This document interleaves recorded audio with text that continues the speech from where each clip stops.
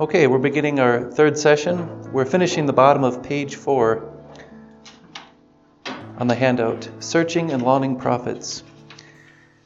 Thanks for joining our study of 1 Peter online. If you're listening to the audio recording, we have, once again, tables. Half the tables are half full in here, so there's room if you can come in person, but we're glad you're able to join online. We said our opening prayers, now we're going to jump into our study. You want to open your Bible to 1 Peter chapter 1.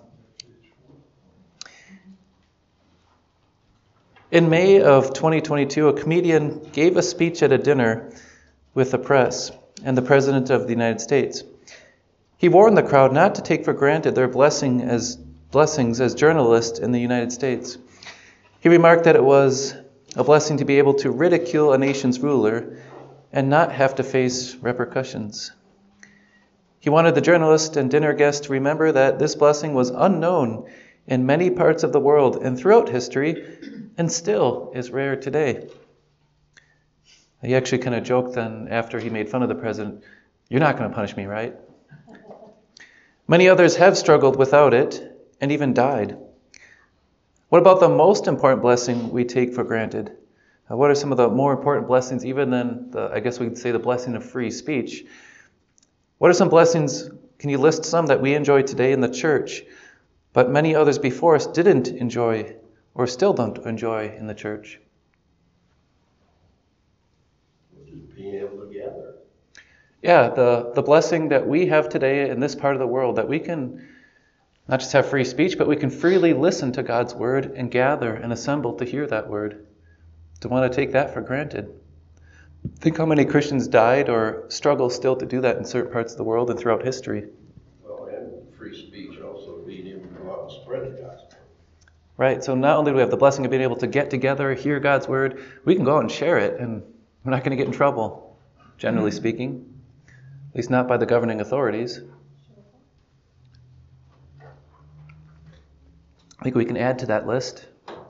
We just take them for granted so they don't pop in our head, right?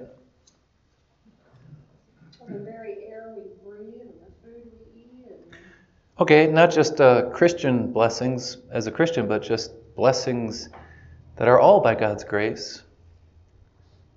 Definitely. What about not only that we can gather, but the fact that we have the Word? Think how many Christians were able to gather in many centuries, but just didn't have access to God's Word, so that they themselves could read that Word. Huge blessing.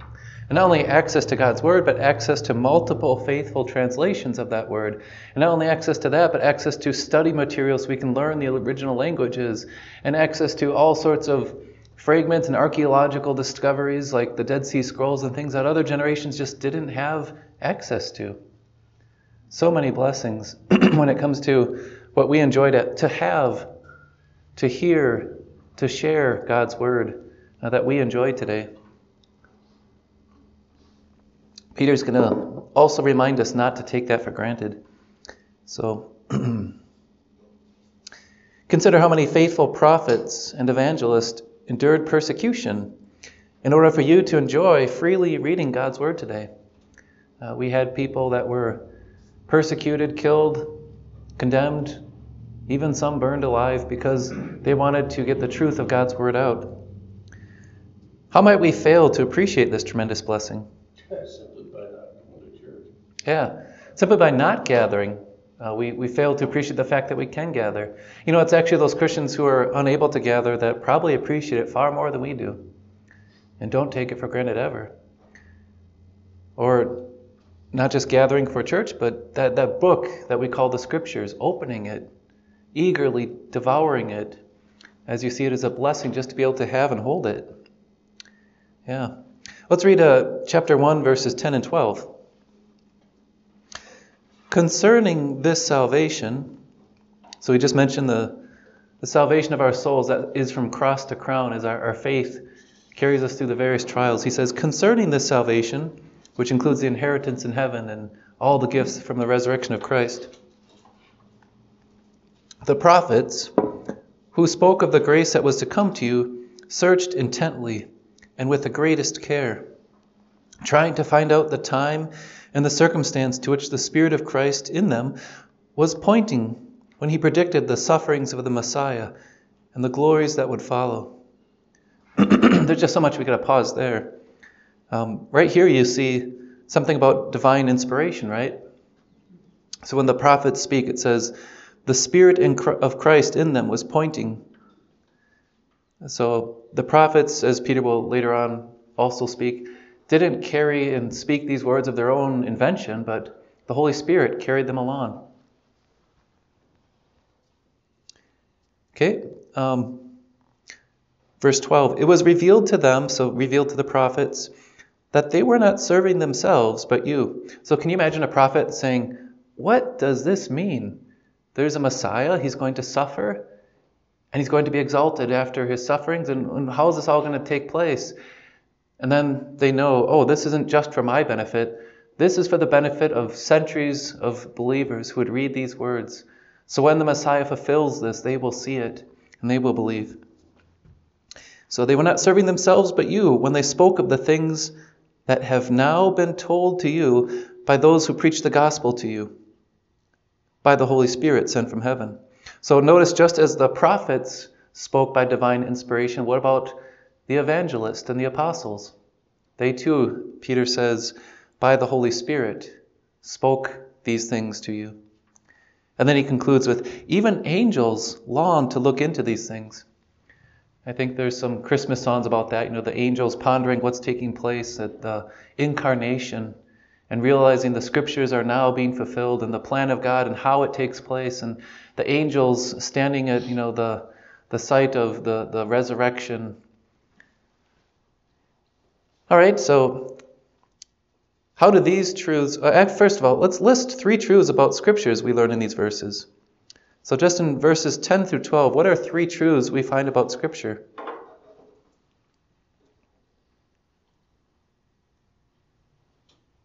Freedom of worship. Sure, yep. It's for us. Yes. They were not serving themselves, but you. The reason we have the Scriptures and can worship today is because of the past prophets who served us. Or as Paul says, these were written for our benefit. Yeah, definitely a key truth. So the prophets and the evangelists, they're inspired. The Holy Spirit was speaking through them. Definitely an important truth to keep in mind. And they tell us of the grace that is going to come. Yeah, the focal point of their message is the Christ, or as my Bible translates it, the Messiah. Same word, one is Hebrew, one is Greek. So they're pointing to the sufferings and the glories of the Messiah. So Scripture was given for our benefit. Scripture was given by the Holy Spirit through the prophets and evangelists. And Scripture centers on as we would call it, the humiliation and exaltation, right, of the Messiah. Really the 2 parts of our ecumenical creed, the Apostles' and Nicene creeds, talk about how Christ suffered and how he was exalted. Yeah. Good. Those are definitely 3 key truths we learn from Scripture in these verses. How do they help you better appreciate the blessings of what we have?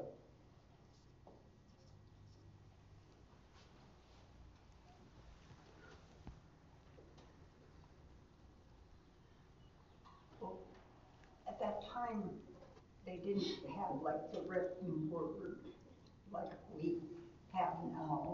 So their faith had to be strong. They had to have their faith in Christ. Yeah, the prophets certainly had some written word that they knew of. We had, depending on what era you're talking, right?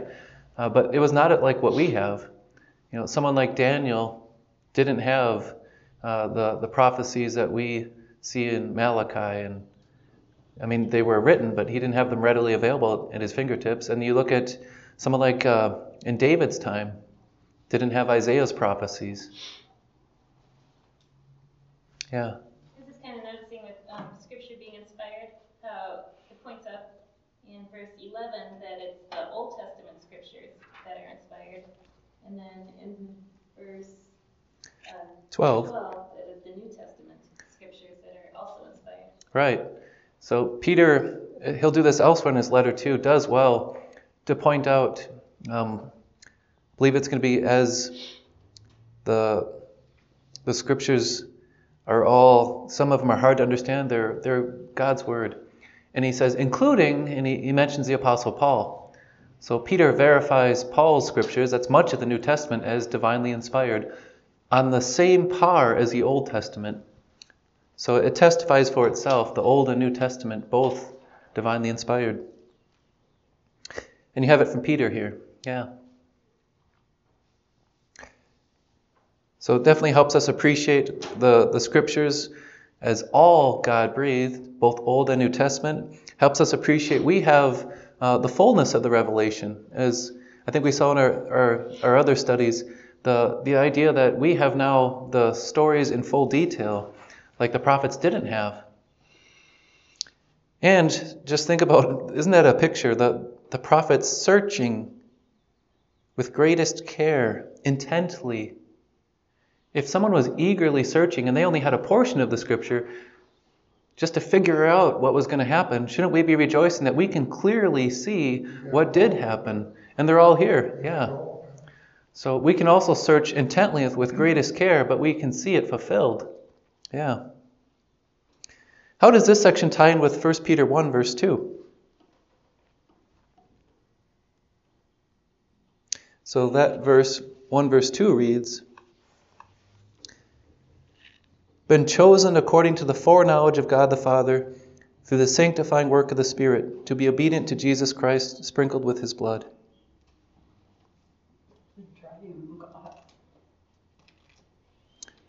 Sure, you got the Trinity, because certainly it mentions the Spirit of Christ, the Holy Spirit. You've got the Messiah or Christ. So you got the two persons of the Trinity mentioned, along with the beginning, the three persons of the Trinity. Also, if these things were spoken beforehand, and God had a foreknowledge that we'd be chosen, can you picture God keeping you in mind as these prophets were recording these words? He thought about you as you would read these words. You're God's chosen, and he chose to preserve these scriptures for your benefit, that you're part of that eternal foreknowledge and plan of God to have this word. Let's brainstorm. Can you share a few different ways we can join the prophets and angels in pondering the amazing truths about Jesus' journey from the cross to the crown?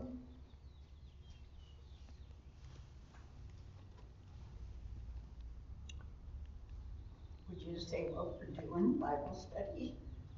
Hopefully, yeah. If your Bible study is focused on the Bible, yep. Yeah. Well, preaching to the choir, right? We're all at choir here, or Bible study rather. Taking time to delve in that word with fellow believers is one way to ponder the amazing truths, to dig into it together, yeah.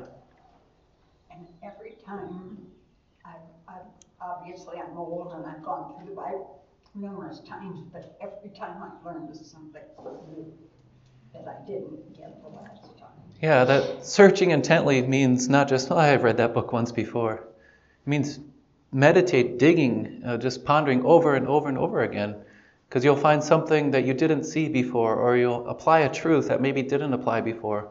So continually, it doesn't sound like Peter's saying they searched intently and then they gave up. They were searching, right? Comparing the Old Testament to our now times. Same thing keeps on happening. Yeah. Wars going on. Right, so these truths are for our learning, whether they're Old Testament or New Testament. Good. You see a lot of those things in yourself as you read through the Bible. So it helps you correct your ways. Right, it is useful for correcting, rebuking, training in righteousness. Good. So we can do that as we gather here in Bible study, do it as you gather with fellow believers, gather with your family, open it yourself, and don't just look at it once, continue to meditate on it continually. Just a quick reflection exercise. I know there's hardly a wrong answer there, right? If you look at the left-hand column here on the sheet, I mentioned how Peter, easier said than done, he did what he preached with rejoicing and suffering. At the bottom, I have the sufferings of Christ and the glories that followed. Just think about some places in Scripture you can find those and search them. So if you want to talk about the sufferings of Christ, look at some of the Psalms of David, like Psalm 22. or the prophecies of Isaiah, where you're going to see him talking about in Isaiah 53 about the suffering servant.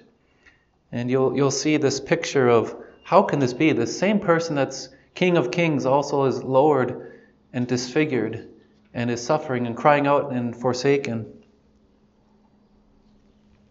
But that's, as I mentioned in our Lent midweek series, that's what you see throughout the history of God's people, right? Joseph's suffering, Abraham's sojourning, Isaac's being offered or presented to be offered up. All the pictures in the Old Testament lead us to see the Messiah. All right, any other comments on that section on page 4? Obviously, we could dig in and draw a lot more out there, but we got another one we can jump into on page. Oops, the page number didn't come up here.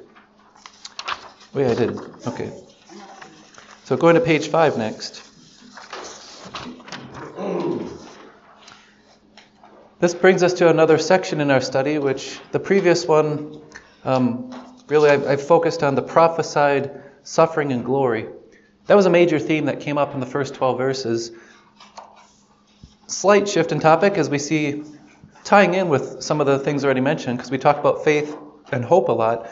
But Peter continues to hash out living faith, hope, and love.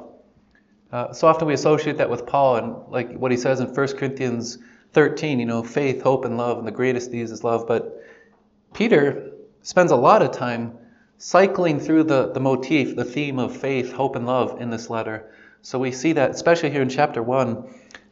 Just in the first chapter, I think he's going to mention faith 4 times, hope 3 times, and love 3 times. So it's a reoccurring theme, these 3 things. So that'll be our focus in verses 13 to 22. That's what we're going to take starting with page 5. Ready, set your hope. What are some things you do to get ready for work or ready for a long day or a hobby or a sporting event? Or maybe I could say get ready for a morning Bible study. Got to grab the donuts, right?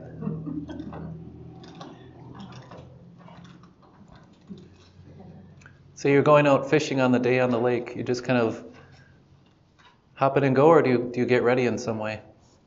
Yeah, you gotta drive there. Got to drive there. So make sure the gas tank is full, because you're not going to fill up so easily at Roosevelt. Get some extra poles for Craig. Charge the battery. Keep dropping them in the water. Extra lines and poles for your companions. I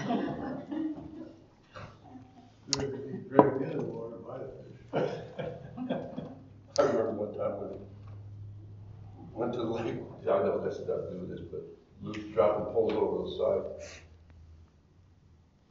Adam bought his granddaughter, she was maybe like 4 or something like that at the time, a fishing pole to use. We met him in the lake, and he told her, "Now it's got a floating handle, so if you drop it, it's not going to sink." So what does she do? Tried it out right away. Throws it over the side and sunk. Didn't work. Then I turned around and she's in my tackle box taking all these hooks and sinking, watching the splash. Why would you do it? Let's see what else floats. What else sinks? So I understand then why you want to bring extra supplies. And he's like a big kid that hasn't been So I put that thought out there because Peter is calling on believers to have minds spiritually at ready. So we talked about how do we get ourselves ready for certain events or hobbies. How do we get our minds spiritually at ready? That's what Peter's going to talk about in 1 Peter 1 verse 13. Therefore, so since the prophets, the evangelists, the angels, the Holy Spirit all are invested in you having the scriptures.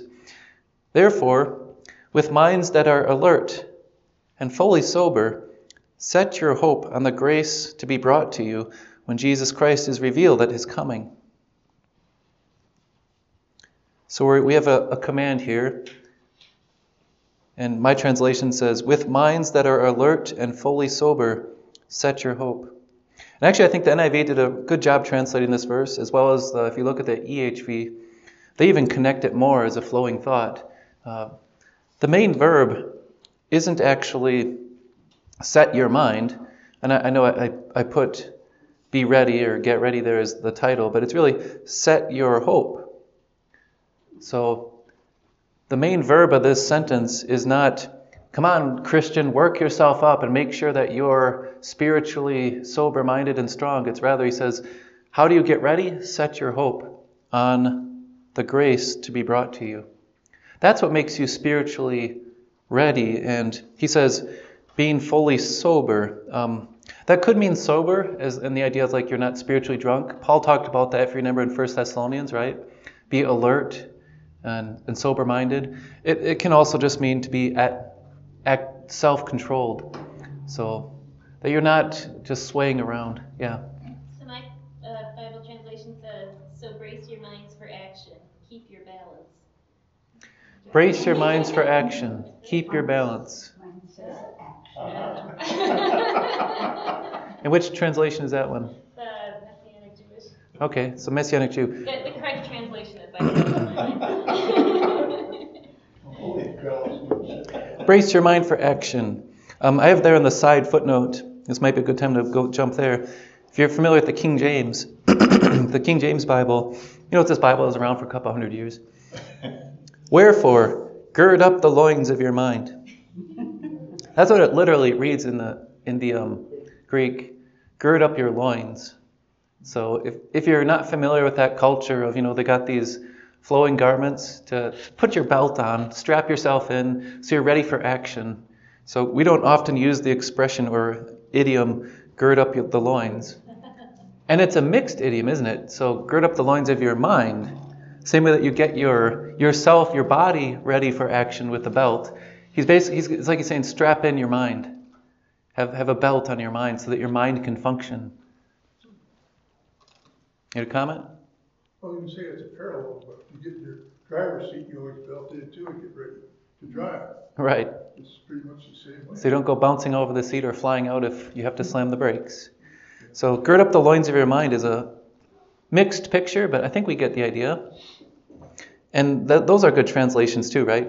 Set your mind, brace your mind, be ready for action, or keep your balance. Yeah. That fits with the self-controlled or sober, that you're not just staggering about. But picture that spiritually. You're not, well, I'm kind of going to read the Bible today. I'm kind of going to meditate on God's Word today. And, ooh, what's this over here? And you just kind of wander around. And you're not really watching yourself. Yeah. I usually read my meditation book first, and then I prepare, and then I go into the Bible and read that for a half hour, 45 minutes. Yeah, routines are good. Just as Yeah. anybody has a routine to get ready for something, having a routine to be spiritually alert is a good thing. So he's calling on believers to have minds spiritually ready. Can we list some things which we might set our minds and hope on, which would make us unprepared for action?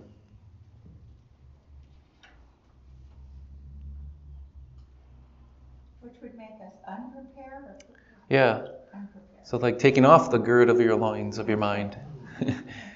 Well, just thinking about other things like the grocery list or the chores you have to do or what's happening with your kids or, Multitasking. Not prioritizing. yeah, not priority. Sure, yeah, those things aren't bad. You got to gird your loins physically, literally, to go grocery shopping and keep things in order.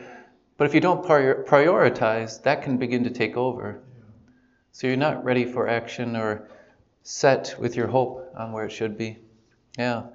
And especially if that starts to take over, where your hope is, if I just can get the right family recipe and meal, then I'll be ready, instead of, what do I need to share with my family spiritually today? Yeah. And even if you do, whatever you do to God's glory, not yours. Even though Sure. even if it's fishing, if you're taking somebody that doesn't have the ability or the means to go, but you're doing it just out of generosity or whatever, or compassion. And so you're not, you're not setting your hope on those things. He didn't miss it, he's gonna slug you after Bible study. So what must we set our hope on in order to remain sober and self-controlled? The grace. Yeah, notice it's grace. Set your hope on the grace to be brought to you. So That's as I said, the key word here. When you read this verse and you're thinking, oh, how do I do this? How do I stay self-controlled and sober spiritually? Look at the gospel. Set your hope on the grace to be revealed to you. So just to flesh that out, what is the grace to be brought to you at his coming? So it's talking about Jesus' second coming. What's he going to bring you in grace? Grace is another word that can mean undeserved gift. Eternal life, So set your hope on the eternal life he's going to bring you. the forgiveness. Set your hope on all of your sins forever behind you, forgiven, as they already are, but will know fully what it is to be at peace with God as we see him. So this is interesting to me because it begins with like a call to action. So it gets you kind of all riled up, like, this is what I'm going to do.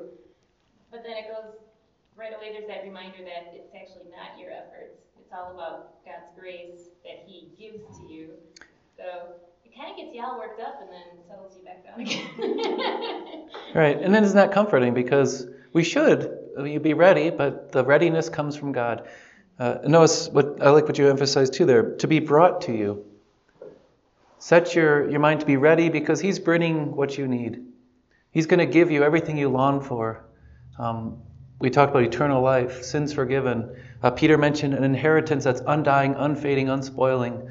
All those things are what give us spiritual control, spiritual strength, spiritual power. Setting your mind on that. Yeah, I find so much comfort in that phrase, the grace to be brought to you at his coming, because it's not us coming to him. He will come. And he says he'll come and bring us to be with him. And it's grace to be brought to us. It's not something we earned. Jesus is giving us this gift of eternal life and all the inheritance. And it's to be brought to you. So he's bringing it to us. Peter says we already have God's grace. Remember how the letter opened up? Grace and peace are yours in abundance. Or you could translate, be yours in abundance. So we already have God's grace. What's meant by this future grace that Christ is going to bring? Yeah. The fulfillment of all the promises. Yeah, we already have, the promises are as good as ours, but it'll be completed. As if this whole idea of what God has brought us will be consummated. Well, no, we now are his own. The bride is with the groom. We see him face to face. This body that is perishable will be raised imperishable. So yeah, we already have God's grace, but then the full, I guess you could say, the blessings of it will be realized, seen, felt, held in our possession, even though we already do possess it. All right, other thoughts on verse 13? Let's jump to the next portion here. We're going to read verses 14 to 17. So I titled this section, Children of the Heavenly Father.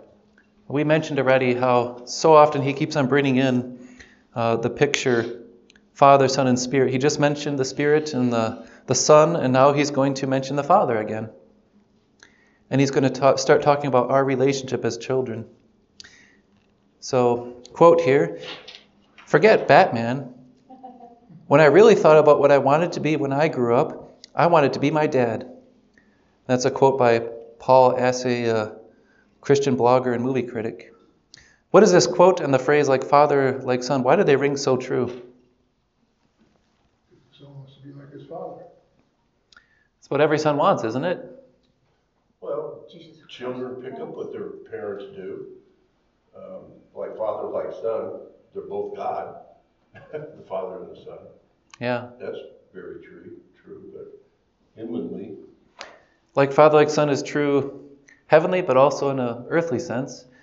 Sons look up to their father literally, but until they're teenagers, also look up to him in many other ways as a hero of sorts. And that's what he's really saying. Is Batman was a hero, but my dad was the real hero. I wanted to be like my dad. Unless a child doesn't have a father or the father has just completely dropped the ball, children really want to admire, look up to their parents. And sons really want to be like their fathers. And some do pick up some bad habits. Right, and that's for good or for bad sometimes. Yeah. Let's read what Peter says about that. So verse 14 and following. 1 Peter 1:14. As obedient children, do not conform to the evil desires you had when you lived in ignorance. But just as he who called you is holy, so be holy in all you do. For, Peter said the prophets, right? Here it goes. For it is written, be holy, because I am holy. Since you call on a Father who judges each person's work impartially, live out your time as foreigners here in reverent fear. We'll stop there. So our relationship to our Father is expressed with a small play on words here. God called us, that's verse 14, right? So he says in verse 14, you were children. He who called you is holy. He's talking about God who called us. In Greek, that word is kaleo. And then Peter uses the same root word. He just puts a epikaleo, call upon. So he who called you is holy. You call upon a Father. Just kind of a neat relationship play on words that shows God called you, now you call upon your Father in faith. Can we list, just looking at this section here, just verses 14 to 17, list and discuss at least 5 different reasons for holy living found in these verses. So what are some good reasons that Peter gives us for holy living? One is a command. Okay. Well, because God tells you. He says, be holy. Right there, that should be enough reason for us to say, I'm going to strive for holiness because God tells me to. What are some other reasons for holy living? For our own good. Sure. I guess you kind of see that here, right? When he says you lived in ignorance. Holy living is actually good for you. It's foolishness, ignorance, to live in sin. So it's described, the way that we lived with evil desires as being ignorant. It's not good for you to sin. So yeah, you can include that. It's commanded. It'd be foolish to do otherwise. My Bible says at the end of 17, then live out the time of sojourning in reverent fear. And I think that holy living that shows reverence for God. Sure. So your holy living is reverence, showing respect, honor to the God who called you and made you his child. So, yeah, holy living is commanded. It's foolish to do otherwise. And our holy living gives us an opportunity to give worship, reverence to God. Other reasons. How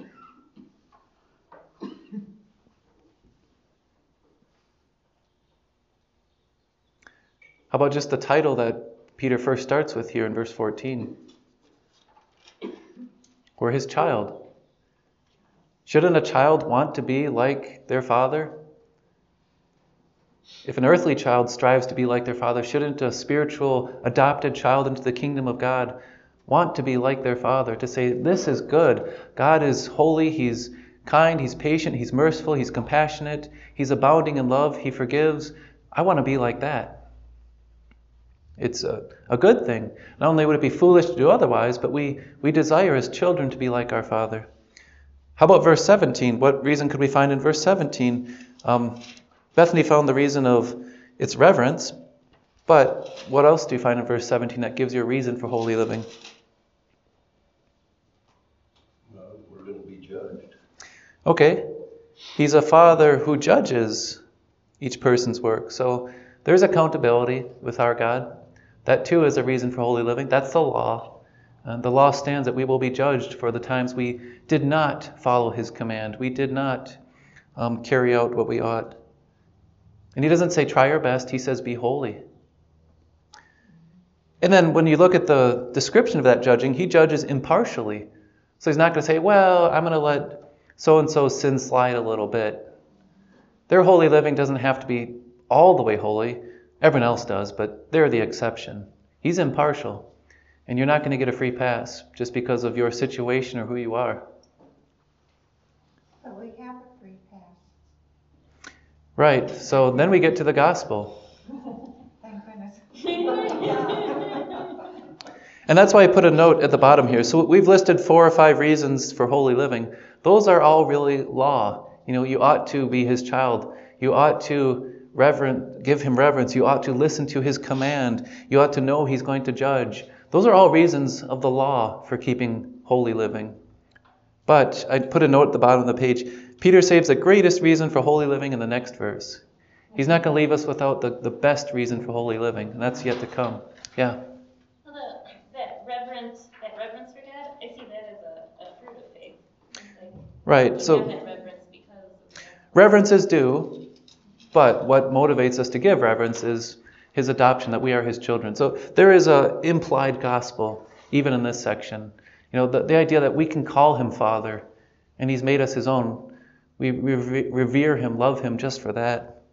You're right, this isn't 100% law, but most of these listings in 14 to 17 are law reasons. They're valid, good reasons we should take into account for holy living, but he's going to motivate us with clear gospel pretty soon. Yeah. Just a note here when he says you lived in ignorance. I put a side note there in 1 verse 14. Ignorance is never able to be used as an excuse for sin. You can't say, well, I didn't know, or I was ignorant. I didn't have knowledge of God, or that God will somehow give a free pass to the nations that still don't have God's word. You have to read Romans 1, especially for that. Paul says they're still sinning against the natural knowledge of God, and there's still hardening of hearts. And if you look at Ephesians 4, Paul describes that ignorance is due to our own fault. And we certainly don't want to turn ignorance of sin into an excuse for sin. Well, they even use that phrase even today in civil courts. Ignorance is no excuse. Right. I mean, Even in civil courts, we acknowledge that Bible truth. that we use to this day, a lot of phrases, and that being one of them. Lots more in this section, but I don't want to leave us hanging with one more reason for holy living. So turn the page. Here's the greatest reason for living your lives in reverent fear and being holy because God is holy. It's this, verse 18 and 19. So Peter just urged his readers to sanctify living. He gave several reasons. Now he lists the greatest reason for living a new life. We were redeemed from our empty way of life. And that's what our ignorant way of life was called. It's an empty way of life, handed down to us not as an inheritance from God, but by our forefathers, our earthly fathers. A sinful nature, that empty way of life leads to death. But let's read this, verse 18 and 19. For you know that it was not with perishable things, such as silver and gold, that you were redeemed from the empty way of life handed down to you by from your ancestors, but with the precious blood of Christ, a lamb without blemish or defect. Probably you caught in reading that some echo of, he mentioned gold again, and he mentioned perishable again. So Peter's bringing up that thought that's already been planted in your mind, that gold won't last. And so what do we need? We need something far more precious to, he says, redeem us. Let's discuss what makes even the best inheritance of this world still, as he calls here, an empty way of life handed down from our forefathers or ancestors. Even the best inheritance is still empty. What makes it so empty? It's not going to last. Yeah, it's not going to last. It can't redeem your life from the pit, as the psalmist says. No one can redeem the life of another. Your grandparents, no matter how virtuous or how wealthy they were, can't give you what you really need. And the inheritance or tradition that's handed on to us is sin, death, and the grave. You didn't ask for that inheritance, but it's yours. And our forefathers, our ancestors, Adam and Eve, they earned it, and we also receive it. And we have earned it. Peter had mentioned the sprinkling of blood, so we saw that in chapter 1, verse 2, right? So the sprinkled blood of Christ. He had mentioned the sufferings of Christ. We just read that, right? That the prophets were searching regarding the sufferings of Christ. That's in verse 11. But this is actually, now that we've gotten this far in the letter, this is the first direct mention, and we really haven't gotten that far. This is the first direct mention of why Christ had to suffer and shed his blood. So up to this time, he's only saying, oh, by the way, his blood was shed, he suffered. Why? And it goes to describe his blood. He was the lamb without a blemish, and he could do it for us where we are sinful. sinful, and we couldn't. Yeah, so if we use these verses to describe that redemption, it was unblemished, he says, or just as God demanded, holy. We could not be holy, so someone holy stepped in our place, a lamb without blemish or defect. How is it possible that Jesus would be without sin? Not a single defect, which is what the sacrificial animals foreshadowed, a flawless, perfect lamb. He was God. Yeah, One with the Father. he is the Son of God. He is true God. And because he's true God, Jesus could not fail. Yes, his temptations were real, but he never sinned. You never have to doubt. Did Jesus maybe just once stumble? Like, Adam and Eve, they stumbled in such a small way with desiring to eat that fruit. Did Jesus ever do that? No. He was without defect in his mind, in his body, in his thought, in his action. He was perfectly holy. So here is the true unblemished sacrifice. And I like how you pointed out, Lois, that's what we needed. If redemption is going to pay what we owe, we need a sinless sacrifice. How does this description of our redemption, he calls it the precious blood of Christ, a lamb without blemish or defect. How does that description of our redemption, that's what we were bought with, how does that further add to the reasons for living a new life? Yeah. Yeah, if God would give his own blood and send his Son, and the Son would willingly live a perfect life in our place and offer up his life, God didn't just say, well, here's enough gold and silver. That wouldn't cover it. The precious blood of Christ is what bought us. That reverence suddenly is magnified even more than just we have our daily bread or we've been temporarily adopted. We've been bought, paid for, with the greatest price that could ever be offered. So yeah, that definitely is gospel, what we call gospel motivation. It's not law, but gospel. The goodness of God in giving his Son, the goodness of Christ in shedding his blood, his innocent blood, which means he didn't deserve to die, but he did it for us, to free us from the empty way of life. I put a little side note at this point, or perishable things. Once again, he's contrasting our hope, he calls it a living hope, with the false hope of this world. Even though most precious things which we set our hope on, like gold, are really worthless. And you can look at what Peter says in the next letter, chapter 3, verse 10. Gold will be destroyed. So here he says, silver and gold are perishable things. But the precious blood of Christ is a living hope. It will never spoil, perish, or fade. It forever stands as a testimony to your forgiveness. I so often put such an emphasis in my mind that Jesus died in my place, that I forget that he also lived in my place, which is equally important. Because you can beat yourself up so much for looking back on your life for not doing things the right way, especially as a parent. But it's so comforting to know that Jesus did it correctly in your place. Right. The right way in your place. So we often refer to that as the active obedience of Christ. Not that just he gave himself, but he lived and did what we could not. So just after Peter says, God says, be holy, we read Christ was holy. That should be a comfort to us, that he did what we could not do, and gives us that holiness too.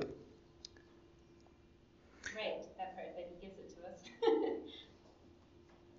Yeah, and once again, this is the first clear picture of Christ's suffering. It's called redemption, that he paid for us, gave himself as the price. Peter's going to keep bringing that up. He's going to talk about holy living, and then he's going to go, oh, and by the way, remember Christ and how he's got you covered. And that's going to be your strength. Set your hope on him and what he's promised you. He'll just keep going back and forth throughout the letter now. He said, you're strangers. You're going to follow Christ from cross to crown. Okay, obviously that's a good gospel in a nutshell. If you were to take a look at this section, what Peter just mentioned here, you could take like that and have the Apostles' Creed, the Nicene Creed. A lot of it is found right there in those verses. This idea of the perfect Son of God came from his throne, came down from heaven, was holy, gave himself, and by his blood, shed on the cross, we are saved. So it's a good gospel in a nutshell right there. Let's go to the next section though. So like God's holy Son. Before we had be like the Father, right? So as obedient children, he tells us to be holy, just like the Father is holy. Now we see like the Son. So let's look at 1 Peter 1:20, the first part. It says, he, that's Jesus, the perfect Lamb, he was chosen before the creation of the world. Now compare that with 1 Peter 1:2a.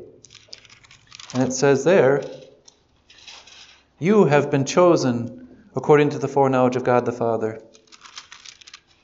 So there's some parallels between us and Christ.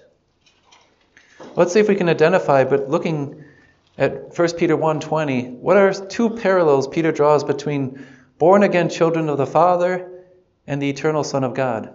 So what do you see as a parallel between us as children and the one and only Son of God?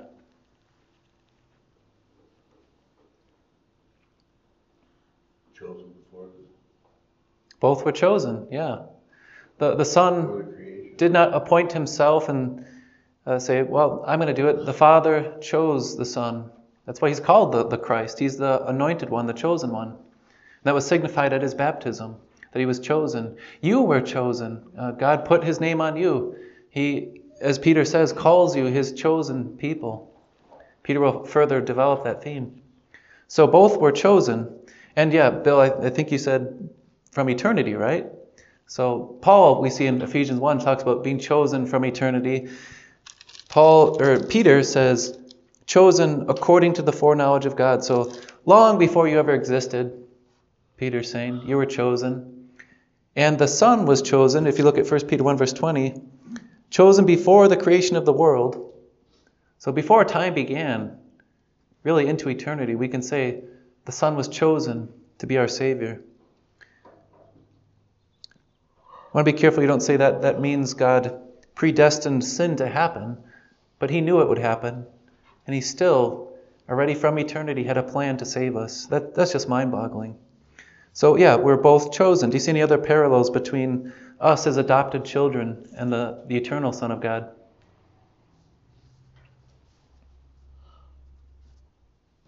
He was chosen to be our Savior. We were chosen to be adopted.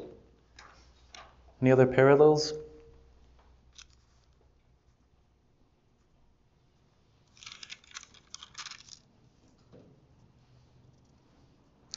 What was the Son chosen to face? Suffering, death, and then glorification. What are we chosen to face? Suffering, trials, death, and glorification. So we will be like the Son. In fact, because you are in Christ, that's the picture of being in faith and being baptized into Christ, you're going to share in every aspect of what he has. You're going to share in his life, his death, his resurrection, his ascension, his glorification are all something that you stand to inherit as children of God. Doesn't mean we're going to be gods, but we're going to be glorified with Christ and share in his glory. Chosen to go from cross to crown. How does this add to the comfort and joy of a suffering believer? That we parallel in choosing and facing a path similar to Christ.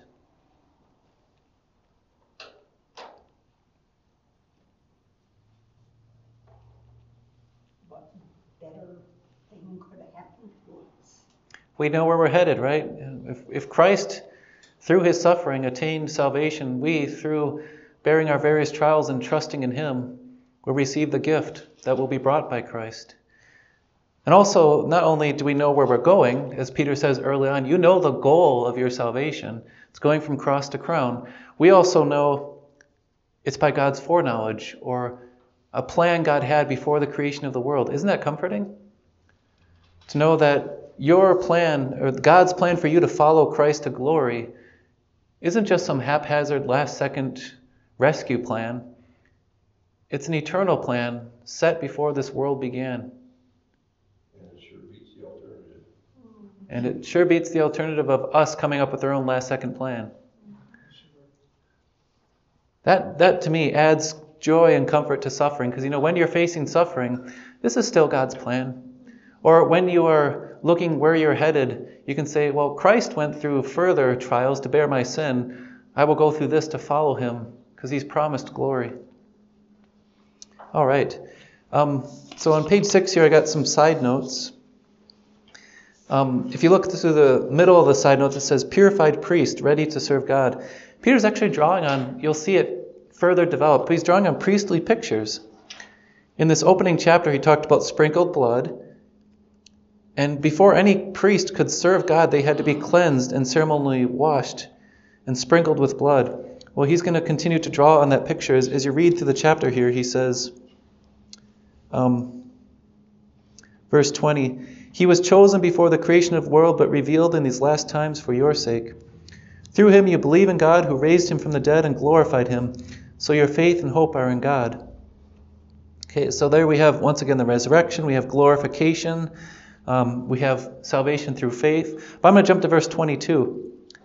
Now that you have purified yourselves by obeying the truth, so that you have sincere love for each other, love one another deeply from the heart. So, this idea of purifying yourselves, that could actually be translated, you have consecrated yourself. When a priest would serve God, they had to be made ready. Not just girding up their loins, they had to be sprinkled with blood. They had to have the ceremonial washing basin before they entered the temple. And they had to be consecrated, that is, set apart for service to God. And they had to be called, just as they belonged to the family and they were born into the right family of Levi. They also had to be called in that sense by God. So we too are sprinkled, we are washed, we are consecrated to serve our God. Through our baptism. Yeah. And that washing Peter's going to get into baptism later on. He'll talk about how that baptism saves you. So we've been set apart to serve God, just as a priest was set apart to serve in the temple. And you might say, well, Pastor, I don't really see that. Well, he's going to keep fleshing that out. You're going to see him actually call you a priesthood. It's going to happen twice in chapter 2, that you are a royal priesthood. So Peter is kind of planting pictures in your mind as you read on, like, by the way, think about how the priests were sprinkled. Think about how the priests were washed. Think about how the priests were purified. And now think about how the priests offer up spiritual sacrifices. That's you, believer. You have been prepared by God to offer up sacrifices, not for sin, but of thanksgiving through Christ. So that's a side note I thought was really interesting with this section. I didn't put the verse numbers there. It'd be good to jot that down. But just put the purified. This is verse 22. So I wanted to also touch base on that little side note, obedience to the truth. Some people would obviously misinterpret this idea that now that you have obeyed the truth, our new obedience is a result of faith. You just got to look at what Peter uses the word obedience in chapter 1, verse 2. So he opens with obedience, but when you look at the opening verse of this letter, he talks about obedience as worked by God because you've been sprinkled by his blood. So obedience does not bring salvation. It's simply a result of salvation. Obedience does not purify us, but we've been made ready so that we can obey him. So always look at the immediate context. One of the ways, okay, where does Peter use the word obedience? Well, it's right here in the chapter. How does he use this idea that Christians are obedient? Not for salvation, but because of salvation. So that's worked by the Spirit, by those brought to faith. And also, can we take credit for our conversion? Later on, we're going to see you've been born again. So this idea of been born again or been chosen, make it clear. Peter's not talking that we can in any way claim to have decided, because it says God chose you, or made ourselves part of God's kingdom. You were born into it. It's an inheritance. So you got to look at the surrounding context of Peter himself and the rest of Scripture and not misunderstand what Peter's saying here when he's saying you're consecrated to serve God. And actually, verse 22, the EHV does a much better job of translating this, I thought. I don't have that before me, though. Does anyone have that? Probably the person listening to our recording can't hear it because we got like a leaf blower or something now going on. And our windows are open. Okay.